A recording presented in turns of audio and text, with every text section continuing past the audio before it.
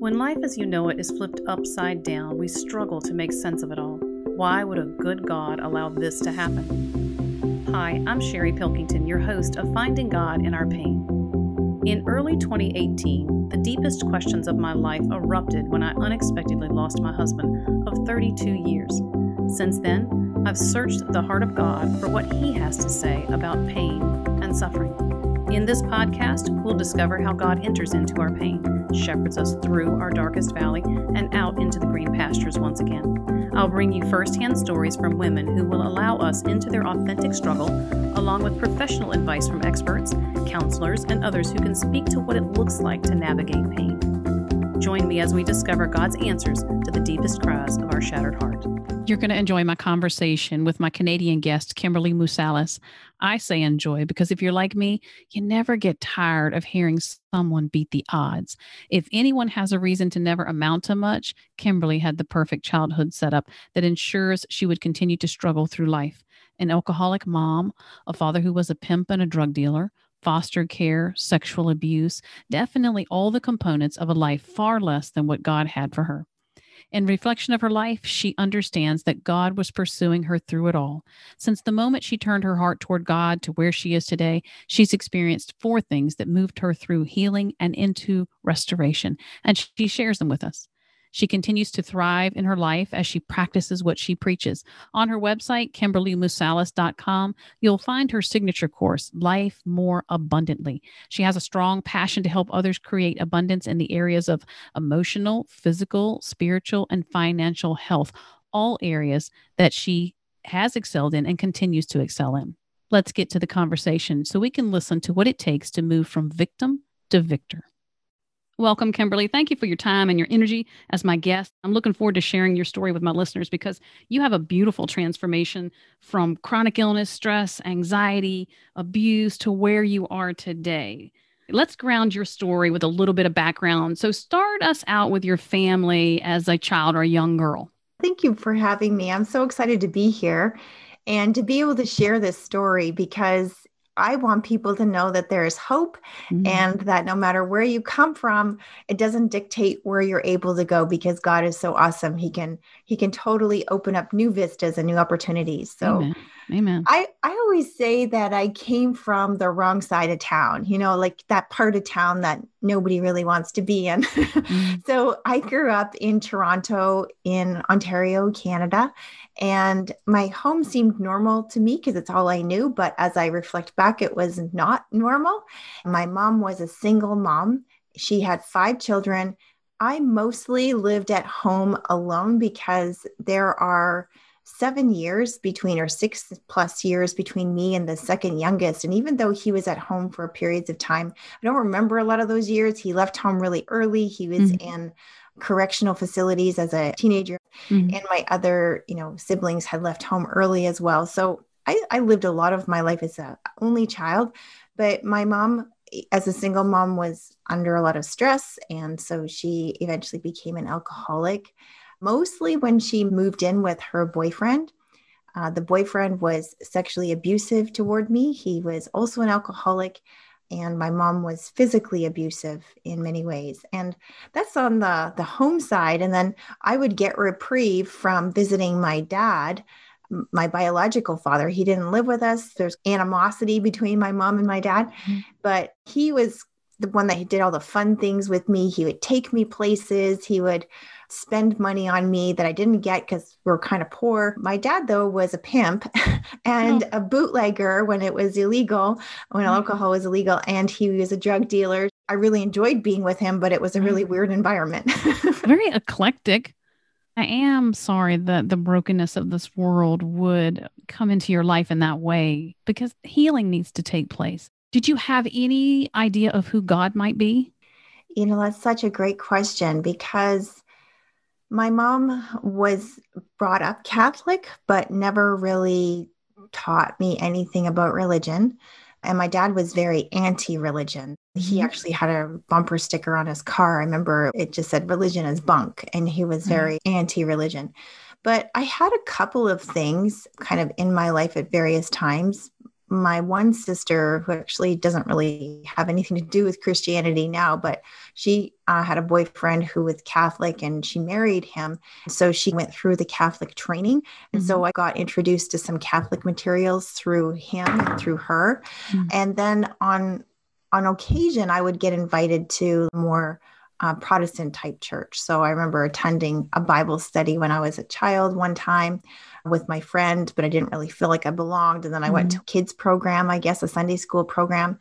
And I remember feeling very special because even though I wasn't part of their church, they had a book for me, and that was a big deal. So they had a little book that I was working through that all the other kids had. So I enjoyed that experience. So just like little smatterings of things, but I had always had this awareness that there was God, even though I was never taught about him. Were you forming an opinion of God at that time, or just the fact that you were still maybe at a distance? Well, the funny thing is, I think I was very in tune with God, but I didn't know anything about the Bible or about Jesus. In fact, it was kind of funny. I took a course because my husband is Greek and I met my husband when I was 15. He was a boyfriend. So I wanted to learn Greek. I went to university and they didn't really teach modern Greek, but they taught Old Testament Greek. And I remember translating a verse. I was really good at languages, but it was a test and I was translating this verse and it didn't make any sense to me because when I translated it, it said John the Baptist baptized Jesus. And I'm like, I must have got that wrong. That can't be right. Why would John the Baptist baptize Jesus? It should be the other way around. Like I had no concept of the Bible or anything, but I always believed that I was a Christian. I would have identified as a Christian, even though I was living a life that was not pleasing to God in many ways. I didn't know any better, but I would have identified as a Christian. My boyfriend, who then became my husband, was kind of mocking religion and mocking Christianity. And I didn't like that. And I bought him a cross because I thought he needed it, So I had this concept of Christianity, but it wasn't until my brother started attending church that he invited me to go to church with him. And it was Easter. And I thought, well, it's Easter. Easter is when you go to church, right? Easter and Christmas, those are the church days. And so that was the first time I ever heard the gospel. I hear that a lot about, I would have identified as Christian, but I was not living a Christian lifestyle. I even went through that period of time in my life where I had accepted Christ, walked away from him, but would have still said I was a Christian if you asked me, but was not living any sort of value system of heaven. So I guess maybe that's part of the maturing process, do you think, as we grow in our understanding of who God is? Yeah. And I think the book of Romans says that we all have this knowledge of God. And it says that we suppress the truth of God by our wickedness, right? We all have a God, spot, I guess, inside of us. And we're all really, in many ways, looking for God. Just some of us fill it with the wrong things or with the wrong God or, off spirituality. But I think there's a sense in which all of us know, but we like to make God in our image, and we like him to be controllable, and we like him to be like the Santa Claus in the sky, but there's no such thing as hell. And as long as I'm good, like when my brother started going to church, I thought, oh, that's good. He needs that. Like, I'm okay. I mean, I'm going to university, I'm getting married, but my brother, like, he's really off. He really needs that. I didn't have a concept of my own sinfulness. And that's where Holy Spirit is necessary, right? Because without Holy Spirit, we're blinded. Just hearing you say that reminds me of how many times have I sat on the pew next to my husband and the pastor's giving a sermon. I'm like, oh, I hope you're listening, honey, because this is for you. That is still a common thing that we feel like we're okay. Have you ever heard anybody say, me and God have an understanding? Yeah, as if you can make an agreement with the living God. Yeah, the big guy in the sky. I've heard all kinds of things, and it diminishes the glory of God because we don't like to have an idea that there's this all-powerful God who we're subject to. So we make him up. And I think that even comes back to Eve in the garden. She felt that God was withholding something good from her, and she was going to fix that situation herself. How many times have I done that in my own way? I'll fix it myself because either the Lord has taken too long or he's not speaking and I'm asking. So let me just I'll help you out, Lord. And God is still gracious. He's still kind. He's still patient as he's drawing us into that correction. Yeah. Because I have gone out on my own, ended up with consequences that he never intended for me, but I didn't wait on him. Yeah. Yeah. So true, right? When you think about going between your mom and dad's house, what was the most difficult thing for you? Was there a breaking point? Was there an identity crisis? What were you experiencing? Wow. Identity crisis. Yeah. That's kind of like the hallmark over that era, that point of my life is that identity crisis. I didn't know who I was. I was just looking for affirmation, looking for acceptance, looking for belonging, and not really feeling like I belonged anywhere, frankly. When I was at my mom's house, that's where I was the majority of my time. And she wasn't fun. She was kind of mean. But the truth is, as an adult looking back, I can see she's the one that put food on the table. She's the one that took care of me. So with good reason, she maybe had some bitterness, frustration, anger, like all of the things that would come with being a single mom to 5 kids. I kind of looked at her situation as being like not ideal because it wasn't very fun there. And there was a lot of rules and she was angry and blah, blah, blah. Right. But then when I went to my dad, he was more fun loving, but he always put my mom down. And so it put me in this situation of having to choose when I'm with my mom, having to not acknowledge that I liked being with my dad. And then when I'm with my dad, kind of having to play the role of poking holes in my mom. And it just was very uncomfortable. It was an identity crisis in the sense, was I a poor kid or was I a rich kid? Because, when I was with my mom, mostly I was poor. And then I'm with my dad and we're going to like fancy restaurants and we're going to plays and he bought me things and now I was a rich kid. Yeah. So very confusing. Was there a time that you came to the knowledge of Jesus Christ and asked him to be your personal savior?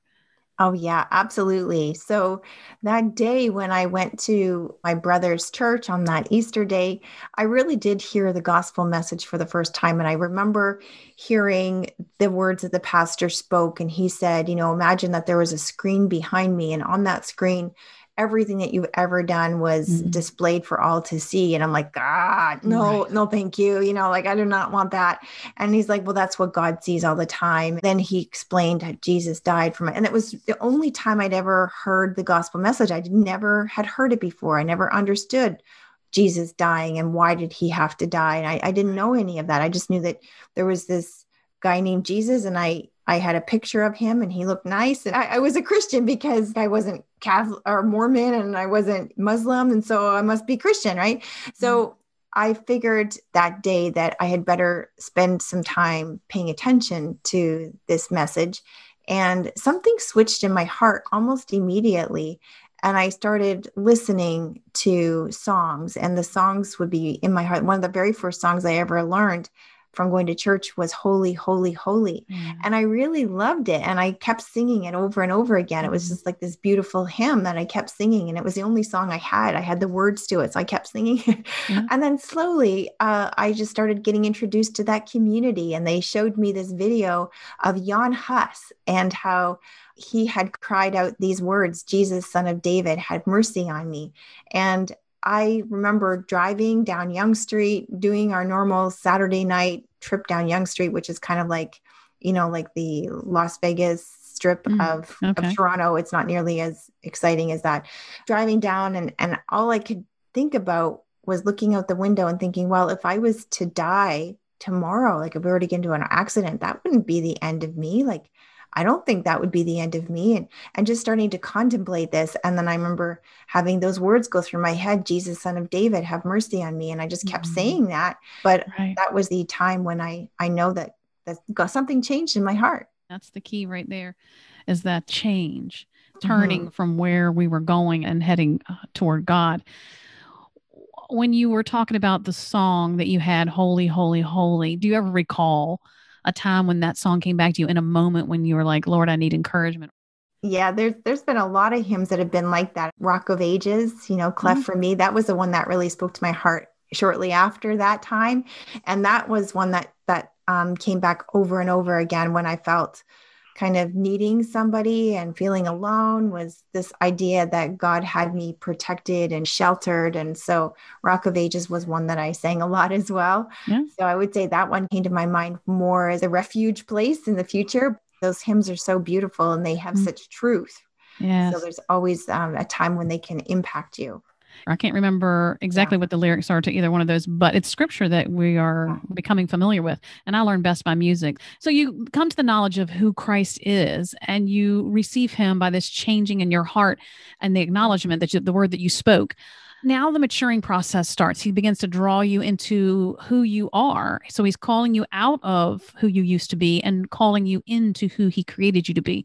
Was there ever a time when you're thinking, wow, these survival skills that I learned at home are not working for me? It's not just a one moment thing, but it's going from glory to glory, literally. Mm-hmm. One of the times that really strikes me as being kind of pivotal in my journey to where I am today was a message that I heard when I was in church. And the pastor at the time was talking about a victim mindset and how people have developed a victim mindset. And he talked about what that was and how we're not victims. And I remember thinking to myself, I think I've been developing a victim mindset. I kind of look at myself as being a victim.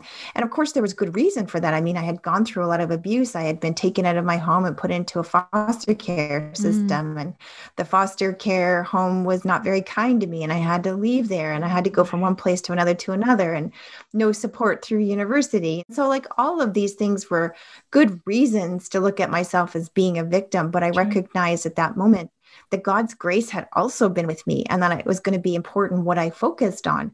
And was I going to highlight the times when people had been abusive, or was I going to highlight the grace of God and the strength of God to carry me through all of those periods of time? And so that's what I started doing, is starting to go on a journey of healing to understand who God made me to be, the strength that he put inside of me, the tools that he gave me to overcome. And it's been a phenomenal journey. I'm so grateful for it. It sounds like it's a personal choice of saying, I'm not going to dwell on what has happened, but I'm going to look to what I have in the future. Would you say that's the shift? Yeah, the Bible verse that came to my mind was forget the former things. We can either look back and learn from it and use that as experience to propel us forward, or we look back and we stay looking back. And I like to picture it like if you're driving a car. If you're driving a car, once in a while, it's useful to look in the rearview mirror to see what's behind you so that you can make adjustments for going forward.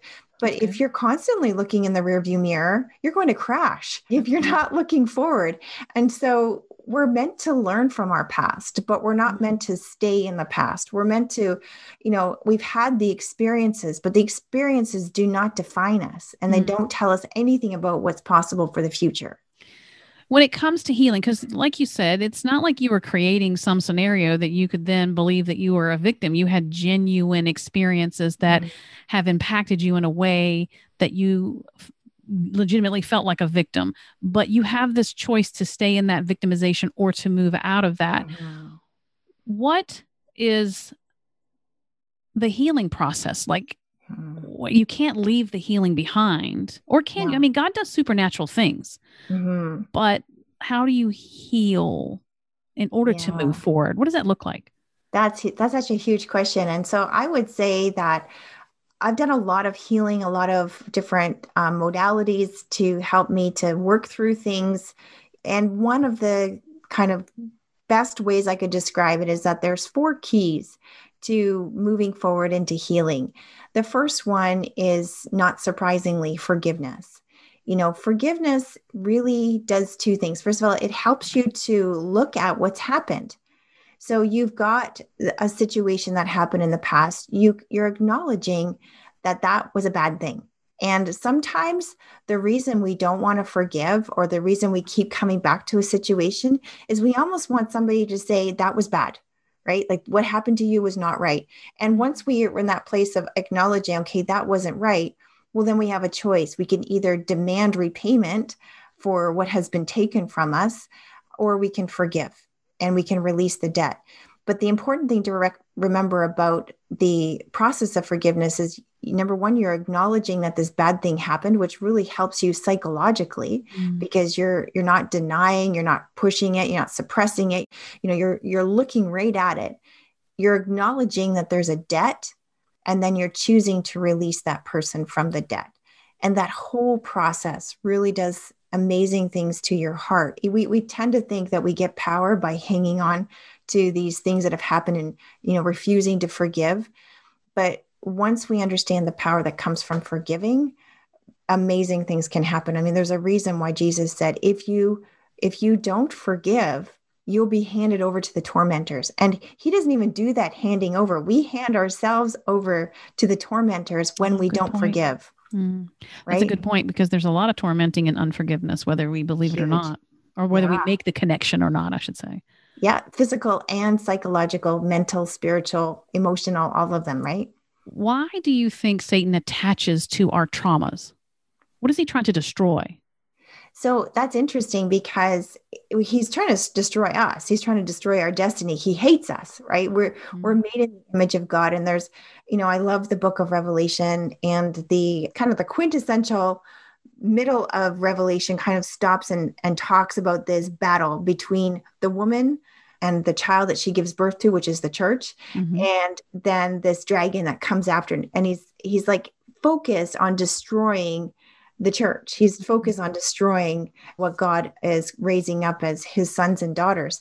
And that is the battle. And once we get that in mind, then we're not surprised with a lot of the evil that happens in the world. It's like, well, we do have an enemy. We shouldn't be surprised that these things are coming against us, but we should also know that we have tools to fight that enemy. We're not powerless. So that's ultimately what he's at. But he tries to get at us through our hurts, right? So it's kind of going to go on to part number 2 of the healing process. And that is what I would call UGBs. So UGBs are ungodly beliefs, UGB, an ungodly belief. So we have an experience, something bad. I'll give an example. So sexual abuse, clear example. I needed to work through forgiving the person that sexually abused me. So that's clear. I had to do that. By the way, the other element of forgiving is breaking off of judgments. Sometimes people don't complete the process of forgiving and they hang on to judgments that they made. So you have to break off judgments. That's important because you reap what you sow. So that's part of that. And there's freedom in that too, as far as getting out of that judgment seat. There's a lot of pressure and a lot of weight that's released when you decide to step down. So huge.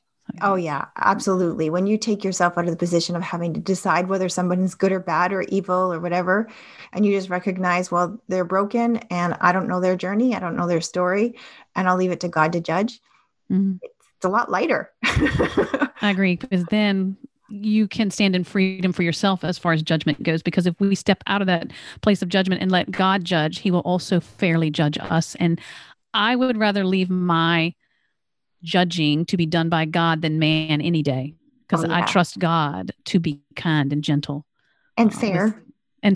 Yes. Yeah. He knows all the facts, right? So yeah, absolutely. I totally agree. Yeah. But the second step is the UGBs, because now the sexual abuse happens. What beliefs did I take on to myself as a result of that?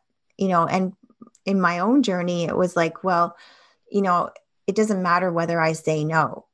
So what's the sense of saying no? So I had really bad boundaries, right? Because what's the sense of saying no? It doesn't work. Right. So then anybody can infiltrate my boundaries. So I had to do healing in the area of boundaries. So that's an example. Or I deserve it because there's something inherently wrong with me. Maybe I'm sleazy, or maybe I'm, whatever. So you can develop bad understandings about who you are.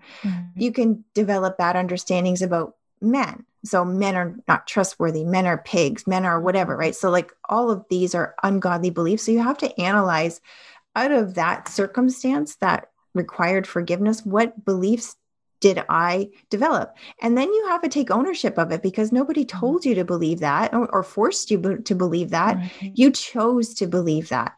And the good news is when you take ownership of that, you can also choose to release those beliefs and to reject them and to replace them with helpful beliefs. Do you think that's where you come out of the victim? When you take responsibility and you've come out of the victim situation, nobody can put these things on you to make you believe a certain thing. Talk to me about that freedom. Oh, it's huge. Absolutely. And even the process of forgiveness starts to transition you from victim to victor, because you are forgiving the person. So now who's in the driver's seat? You are. That's because you're releasing that person. They don't owe you anything. You're letting the debt go, but you're also asking for forgiveness for yourself for making judgments about that person. Or maybe, how did you think about God as a result of that situation? Well, where were you, God? Why didn't you stand up for me? And, so you're acknowledging that you may have had a part in it. And maybe if you've been in an abusive situation where you actually had a choice to leave and you chose to stay, you can forgive yourself for choosing to stay. And then now there's no shame, there's no condemnation. You're just acknowledging, hey, that was a bad choice and I'm not going to do that again. Right. Right. And so there's power in all of that. And then definitely power in believing that you can change your belief cycle. You can change what you chose to believe about a situation, and you can redefine who you are and give yourself like new labels. I'm loved, I'm accepted, I am, chosen. And so you go through those definitions of who you are. So you're breaking agreements in this stage of number 2, breaking agreements with the lies you've believed, rewriting them. Yep. Where is the power in rewriting? Because I think as Christians, we miss out on the power to rewrite and to walk in authority in our lives. Oh, yeah. As a man thinks, so is he. It says that we are transformed by the renewing of our minds. So if you want to become a different person, it starts with what you're thinking in your mind. What thoughts are you allowing to reign in your mind? You have to catch yourself. I always say, look for always statements or look for never statements. Oh, like I'm always late. Well, no, you're not always late. Don't define yourself that way. I have been late in the past. I'm going to make better choices to plan and prepare in the future, right? Mm-hmm. There's so much more power to that than to label yourself, or I never get chosen for winning something, or, I never get a promotion. And so when you define yourself or situations with always and never, they're always and never right. So they're always wrong and never right. Yeah, I like that. So you've moved through forgiveness, and being heard and being seen, I think, is so powerful. Mm-hmm. When people hear your voice and hear what you have to say about what has happened. And then there's taking responsibility for the lies you've believed, rewriting them, coming out of agreement. Like you're saying, get rid of the labels that we've put on ourselves. What's number 3? Number 3 is an area which I call soul spirit hurts. Use the example of an arm being broken, right? You can forgive the person that broke your arm. You can work through ungodly beliefs about your broken arm, like I'm clumsy or I'm always going to get beat up or whatever it is that you may have had. But at the end of the day, you still have a broken arm, and you need that broken arm to be set, and you need it to be put into a place where it can get healing.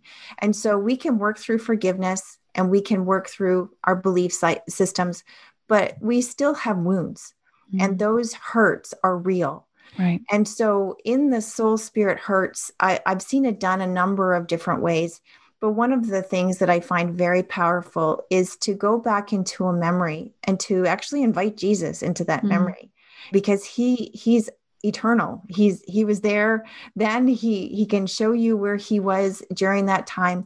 And incredible healing has come to my heart as I've walked through that process of just looking back, seeing where he was. How did he feel about that situation? Because we accuse him without understanding that his heart was breaking, right? But that he does not intervene with human choice, right? He doesn't control people. So we've done things to hurt people and he didn't stop us. And other people have done things to hurt us. And unfortunately, they have the right to make the choice. But what is his response? And what was his heart for me out of that situation? So much healing has come. It's hard to describe because every situation is so unique, but I've led people through this process and I've been led through the process, and just inviting Jesus into that brings such healing. I did have a time in my life when I'd cried out to the Lord about my mother, who was very cruel and unpredictable growing up. I had come to this cross in the road, if you will, where I either had to step out of this victimization or I had to forgive and move forward. And I was really upset with the struggle. I was telling the Lord, you saw what she did. You know what she was like. I can't believe you want me to forgive her. And the Lord said to me, I did see it, Sherry, and it broke my heart. It broke my heart to see what she did, but I have something different to say about that. I have some healing for that area of your life.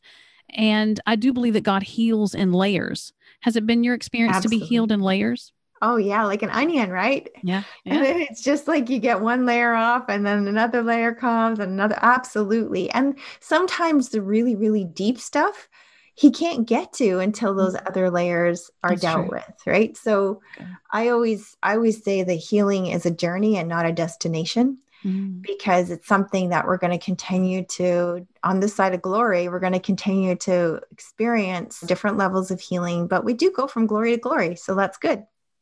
So maybe it's just a continual drawing close to him can keep you on a healing journey, keep you on the healing path. And the word says to renew your mind every day. So that's a way, or at least it has been for me, of walking in his truth, walking in his presence, and not relapsing, if you will, and believing the value system that I used to have. You were sharing what they were doing as far as a method, and that was very helpful.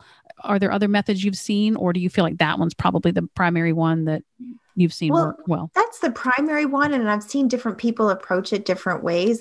I'll give you an example. I because I'm in business, after a while in my type of business, you need to hire a business coach that will help you to move forward, because you get to a level and then you need to get to another level, but you get stuck, right? So I had hired a business coach. And at the same time I hired that business coach, I also started some counseling with a Christian lady. And the business coach wasn't a Christian. I mean, I didn't hire her for that. She was more like a soccer coach type person who became a business coach for women. And we were working through some stuff. And as we were working through, she said to me, Kimberly, that issue came from the womb, and there's nothing you can do about that. You're just going to have to find ways around it and develop strategies to get around that. And I'm like, I hear you and I don't hear you, because I know my God and I know he can do anything, but she wasn't a Christian. So I just, took from her what I could. Then I went to my Christian counselor and I said, okay, this is what my business coach said. And she's like, oh no, that is not true. Then we started doing some work. And so part of it is that my mother tried to abort me. I'm grateful. I was born December 1969, and abortion became legal in Canada just in mid 1969. So I kind of scraped by the skin of my teeth. So my mom, in her attempts, was not assisted, thankfully, because I wouldn't be here otherwise. But there's a lot of rejection that comes with that, and a lot of stuff you can imagine, right? Self-hatred and blah, blah, blah. All that comes from there. In my counseling session with this lady, she actually had Jesus show me, again, going back to that time. And I could literally see myself in the womb and pulling away and feeling afraid, and Jesus showing up. And the funny thing is, then she said, what's next? And I went through the birthing process. And as soon as I was born, in this vision that she was showing me, I was standing on my feet. And I was ready for battle because of what Jesus had shown me. I kind of skipped through all the years, and I felt strong and able to take on the world. And it was an interesting process. And I don't remember all the details now, but I remember that was a huge breakthrough. And I got to the next level of my business shortly after that. So that was pretty cool. God uses anything that we will submit to him in, to invite him into that memory or that thought, and ask him, what do you say about it? This is what I feel. What do you say, God? Beautiful example of the power of God in a situation like that. Love that. Yeah. So number 4.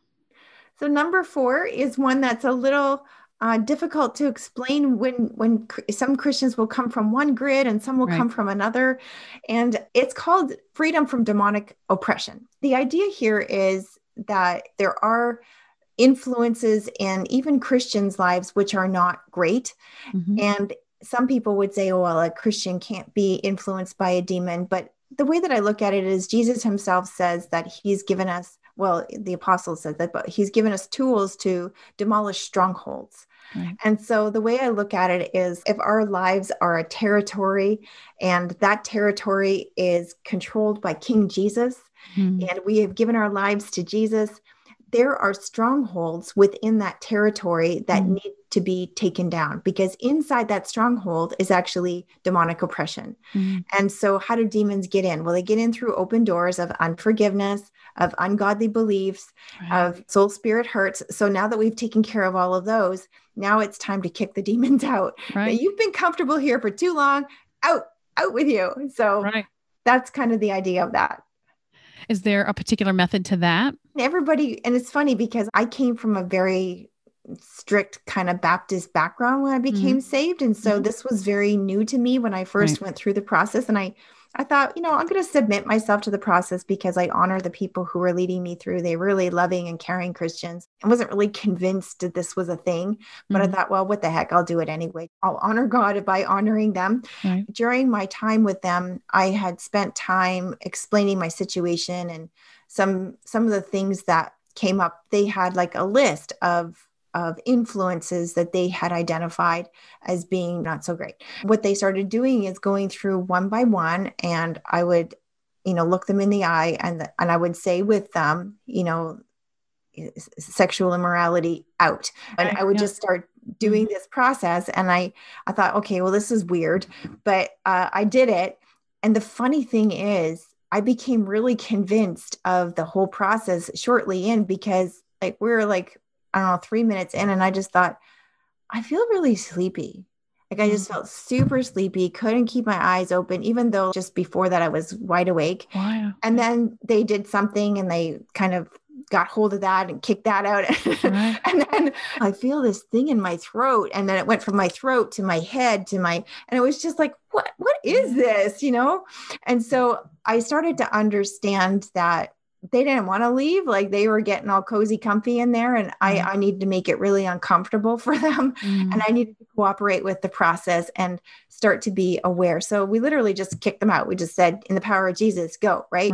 Because they don't have any ability to stay. So that's a process that, some people are a little bit kind of confused by, but having experienced it a couple of times, I realize it's actually very powerful. I'm with you on that. There is demonic. And I do believe that the ability for the demonic to take a jab at you or to continually terrorize you is generational. Oh, absolutely. Yeah. So, and I know that gets kind of controversial too, as far as how to understand that. And I'm not going to be one to say that I understand that completely, but to look at generational curses, and there's making choices on our own, that we crack the door and Satan kicks it wide open. Oh yeah. Yeah. I mean, and this is what we need to understand. I mean, you go back, you were talking about the Garden of Eden in Genesis. If you look at that whole encounter in Genesis, what happened there?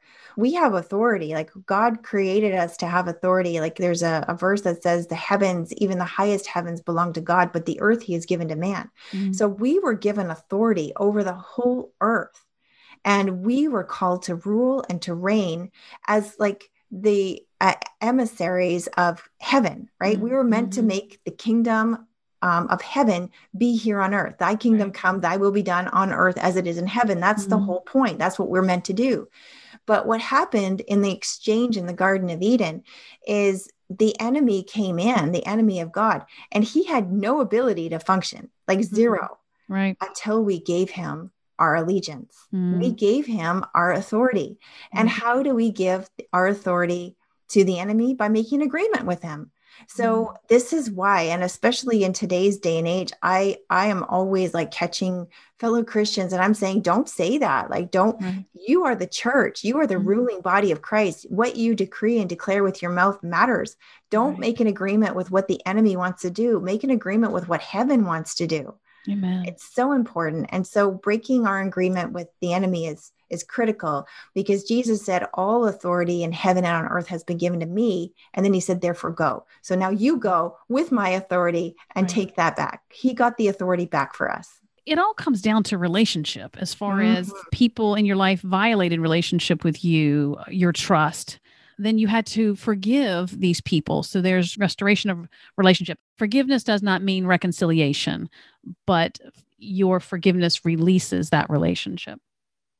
And then there's the relationship with God and growing into healing and your understanding. And there's the relationship with yourself. So it all comes down to relationship. And that's really what Satan was after in the garden, to break and destroy relationship. Absolutely. Yeah. He's always getting his foot in there. So it's important to come back to those tools to understand how we can walk in our authority that God has given us. How do we had it, we gave it away, but now we need to look to him to understand that authority again.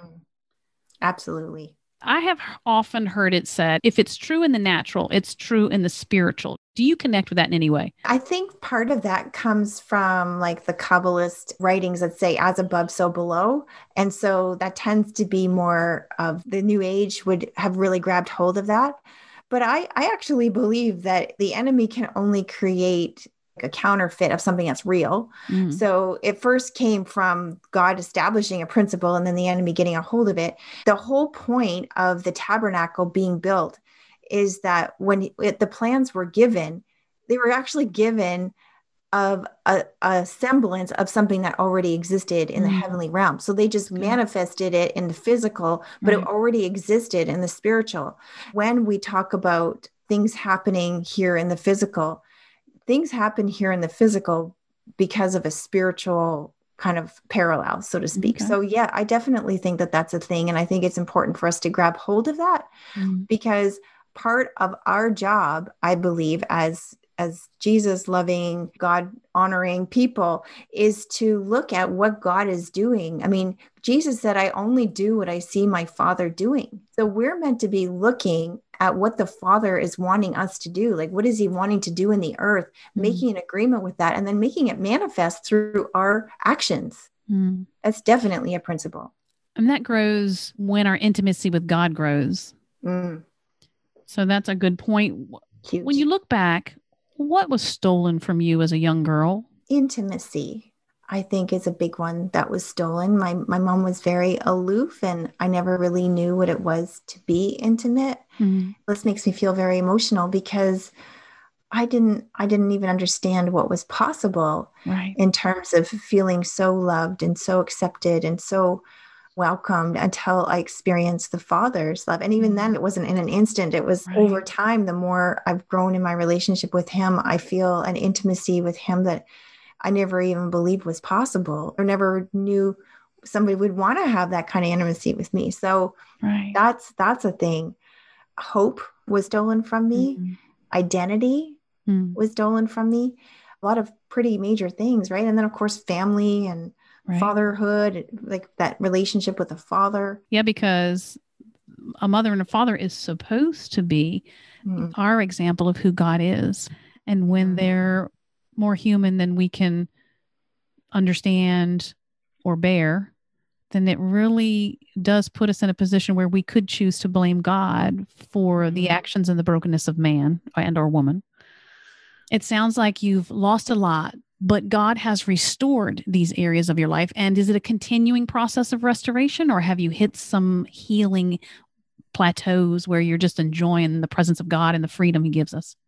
Oh, I sure enjoy a whole lot of it, but I don't think he's done yet. And yeah, he's restored because he's just that kind of God. I mean, he's the God of all comfort who comforts us in our troubles so that we can in turn then comfort others. And so my story has been able to bring hope to so many people that their past doesn't define their future. My course, Life More Abundantly, kind of came out of that. Is like, why do we think that it's a foregone conclusion about where we're going to get to, right? Because where we've been doesn't define where we can go. And I'm a firm believer in spiritual principles and spiritual laws. And one of the laws is that if we appeal before the throne in heaven, the enemy has to repay sevenfold everything that he's stolen. So it's a real bad idea for the enemy to steal from me because I know the spiritual laws. Amen. Do you have any regrets that God has not redeemed, or do you see it as part of the process of maturing in your understanding of who he is? I've done a whole lot of things that I wish I didn't do. That's for sure. And whole lot of things have happened to me that I wish never happened. But I guess the reason why I have a hard time grabbing hold of that as being a regret is just because I am so convinced in God's ability to redeem and to restore. And I just know that he gives exceedingly abundantly above all I can ask or imagine. And so I know that I'm not there yet. I know that there's a lot more to come. And there's areas of my life where I'd still like to see more breakthrough, more healing, some situations in my family that I would love to see God work in. They're not there yet. I'm really praying for God to break through and to work. But I have no doubt that God will make all things beautiful in his time. And that everything that has happened to me in the past, he will use to create beauty from ashes, right? So it's just that you can't lose. Through this process of maturing, healing, growing into good health and all, you do have a particular method of health and wellness. And you mentioned a class that you have. And the class about the 4 stages of healing. Tell us a little bit about that. The course is called Life More Abundantly. And it started off as a customer education program. So in my business, I teach about natural health, and what would happen is people would come to me and they would say, well, I've got diabetes and hypertension, and I've got chronic fatigue syndrome and skin issues. And this is all the same person, right? Right, yeah. And then they would say, and what oil can I use to fix that? And I'd be like, wow, you are expecting a lot of an oil and you don't understand how the body works, right? How everything is tied together. And so I wanted to create a customer education program to give them a broader view of what it actually looks like to be whole and well. And in that process, it brought me to a place of reflection, because I was thinking to myself, here I am. And at the time I was in my 50th year, I was about to turn 50. And I thought to myself, I feel more abundant in my physical health, emotional health, mental health, spiritual health, financial health than at any other time in my life. Was I just lucky, or did I apply some truths and some principles that other people could actually learn from? And the answer was important, obviously, because if it was just, well, I'm lucky, well, then it sucks to be you. Right. But if it was actually principles that I learned that other people could learn too, well, then abundance is available for everybody. And then I was struck with John 10:10, because John 10:10, Jesus said, the thief comes to steal, to kill, and to destroy, but I have come that they might have life and have it more abundantly. And I realized I actually believed him. And that's why I have gotten to the place where I am, because I actually believe that that's what he came for. He came to restore all things, to make all things new. Right. And so then I broke my course out, and it has 4 parts, which is physical health, emotional health, spiritual health, and financial health. And each of the parts is broken into some sections, so that there's 10 parts in total. And people get to walk through 10 aspects of their life, from what they eat to how they move their bodies to what they think to how they worship, and to create greater abundance in each of these 10 areas. That sounds wonderful. I'll have to look that up. I like it. When you think about a woman who might be listening to this podcast, is there anything that you want to share with her about healing or abuse, or something that you'd want to encourage them with, or something you would want them to know? I want them to know that there's hope. And I want them to know that I believe in them. And the reason why that's important for me to say is because in my journey, I always felt like I was looking for someone who would believe in me. I remember really, really clearly being like 10 years old, and I walked with my dog to the side of the road, and I sat at the side of the road waiting for someone to discover me. And it's because I had heard TV shows, I watched TV shows and heard programs where, this hidden talent was discovered, and, this girl was discovered. And I thought, okay, I just have to wait for someone to discover me. So I remember walking and waiting, and no one discovered me, and people just drove by on the country road, probably wondering why I was sitting there on the country road, and no one discovered me. And so I feel like the rest of my life, I was looking for someone to discover me. Would someone please just tell me that I can do things, and that there's more to me than what most people see. And I realized that the person that I needed to discover me was God. But also it's committed me to help people to understand that I believe in them. Like, I really want people to know that I believe in them, because if I can do it, literally anybody can do it. I had all the strikes against me. I had nobody that really expected a whole lot out of me. And yet I've created so much abundance because God believed in me. And I want people to know that I believe in them, that it's possible. It really is possible. Not only did God believe in you, but you believed that he was who he says he is, and that he will do what he says he'll do. What a beautiful combination that is. Absolutely. Last question for our time together. Yeah. When you think about the darkest moments of your journey, was there anything that God spoke into that darkness that was beautiful to you? The one thing that comes to my mind when you say that is something that happened before I was even a Christian.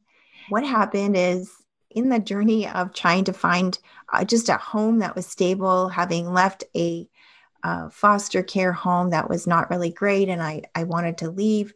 And then I went to live with my sister for a while and didn't belong there. I went to live with my dad for a while and didn't belong there. And so in this turmoil period of time, I remember not having anywhere to go. And My boyfriend, who is now my husband, my boyfriend at the time, he took me to a motel, and I just stayed there for the night. It was like this cheap motel, and I had nowhere to go. So I stayed there. And I remember feeling very alone, very dark, very just depressed. And I took a shower, came out of the shower, and I look on the mirror, and written on the mirror was the words, "I love you." And then I ran out into the hotel room, and I thought, oh, my boyfriend must have come back and he must have written that on the mirror. He wasn't there. And I called him and he said, "No, I'm home." And I realized at that moment, like it was a message to me from God. I felt, like it could, there's lots of explanations of how it could have got there. But the reality is, in that moment, I knew that God was telling me that he loved me. And that was before I even really had a relationship with him. Just knowing that even in that time, before, he says, before the creation of the world, I knew you. He knows us, and his eye has been on us, each of us, following us, caring for us, loving us, even before we even acknowledged him or knew who he was or cared about what he thought about us. He's been there. And I think that really struck me as being super, super important. One of the beautiful things that I get to hear over and over again in these conversations is how God was calling, drawing, making his presence known, even if it was not being received in the moment. Yeah. In reflection later, it's like, no, he was there. I remember this now. I remember that now. So the beauty of "I love you" written in the steam on a mirror. Yeah. At just the right moment when you get out and nobody else is around to take credit for that. Sounds like a love note to me. It sounded like it to me too, even before I knew God, but he knew me. I really hope that somebody else will look back and see the times when God was speaking to them and they thought that they were alone, but they look back, they see actually that was him speaking.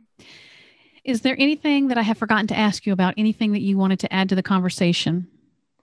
I'm just so grateful for the opportunity to share. And I really pray that my story has been a message of hope to people who are hearing it, and that they see brightness in their future, because God does intend for them to be led by the streams of living water, to sit in the fields. He's such a good shepherd, and he will restore your soul. And so I pray that you feel hope, that you feel encouragement, and trust that God will bring the people into your life that you need along the way. But at the same time, remember that you don't have to wait for somebody to appear to find you or to discover you, or it's not going to be maybe that one person that would just lead you, because God really wants to be that person. He really wants to be that friend. Right. And take what you get along the way, the little partners that God brings, but understand that it's your journey with him, and he will bring you to wholeness. We're going to part on that. That was beautiful. Thank you, sweet friend. I appreciate your time. It was so great to be here. Thank you for your time and for sharing this experience with my guest. I hope you have found encouragement for today and a deeper revelation of God's heart in the midst of pain and suffering. We'd love to have you as a subscriber to Finding God in Our Pain, so that you can be connected with all my guests as they share their personal experiences and professional knowledge about pain and suffering. And because this podcast is a division of the website A Life of Thrive, for more information and the various ways you can connect with us, please visit the website alifeofthrive.com. I look forward to sharing more transparent stories from the hearts of women who intimately know what it means to have their world flipped upside down, their authentic struggle to make sense of it, and what recovery and healing looks like. Till then, sweet woman, remember you are not alone, and that God speaks the most beautiful things in the dark.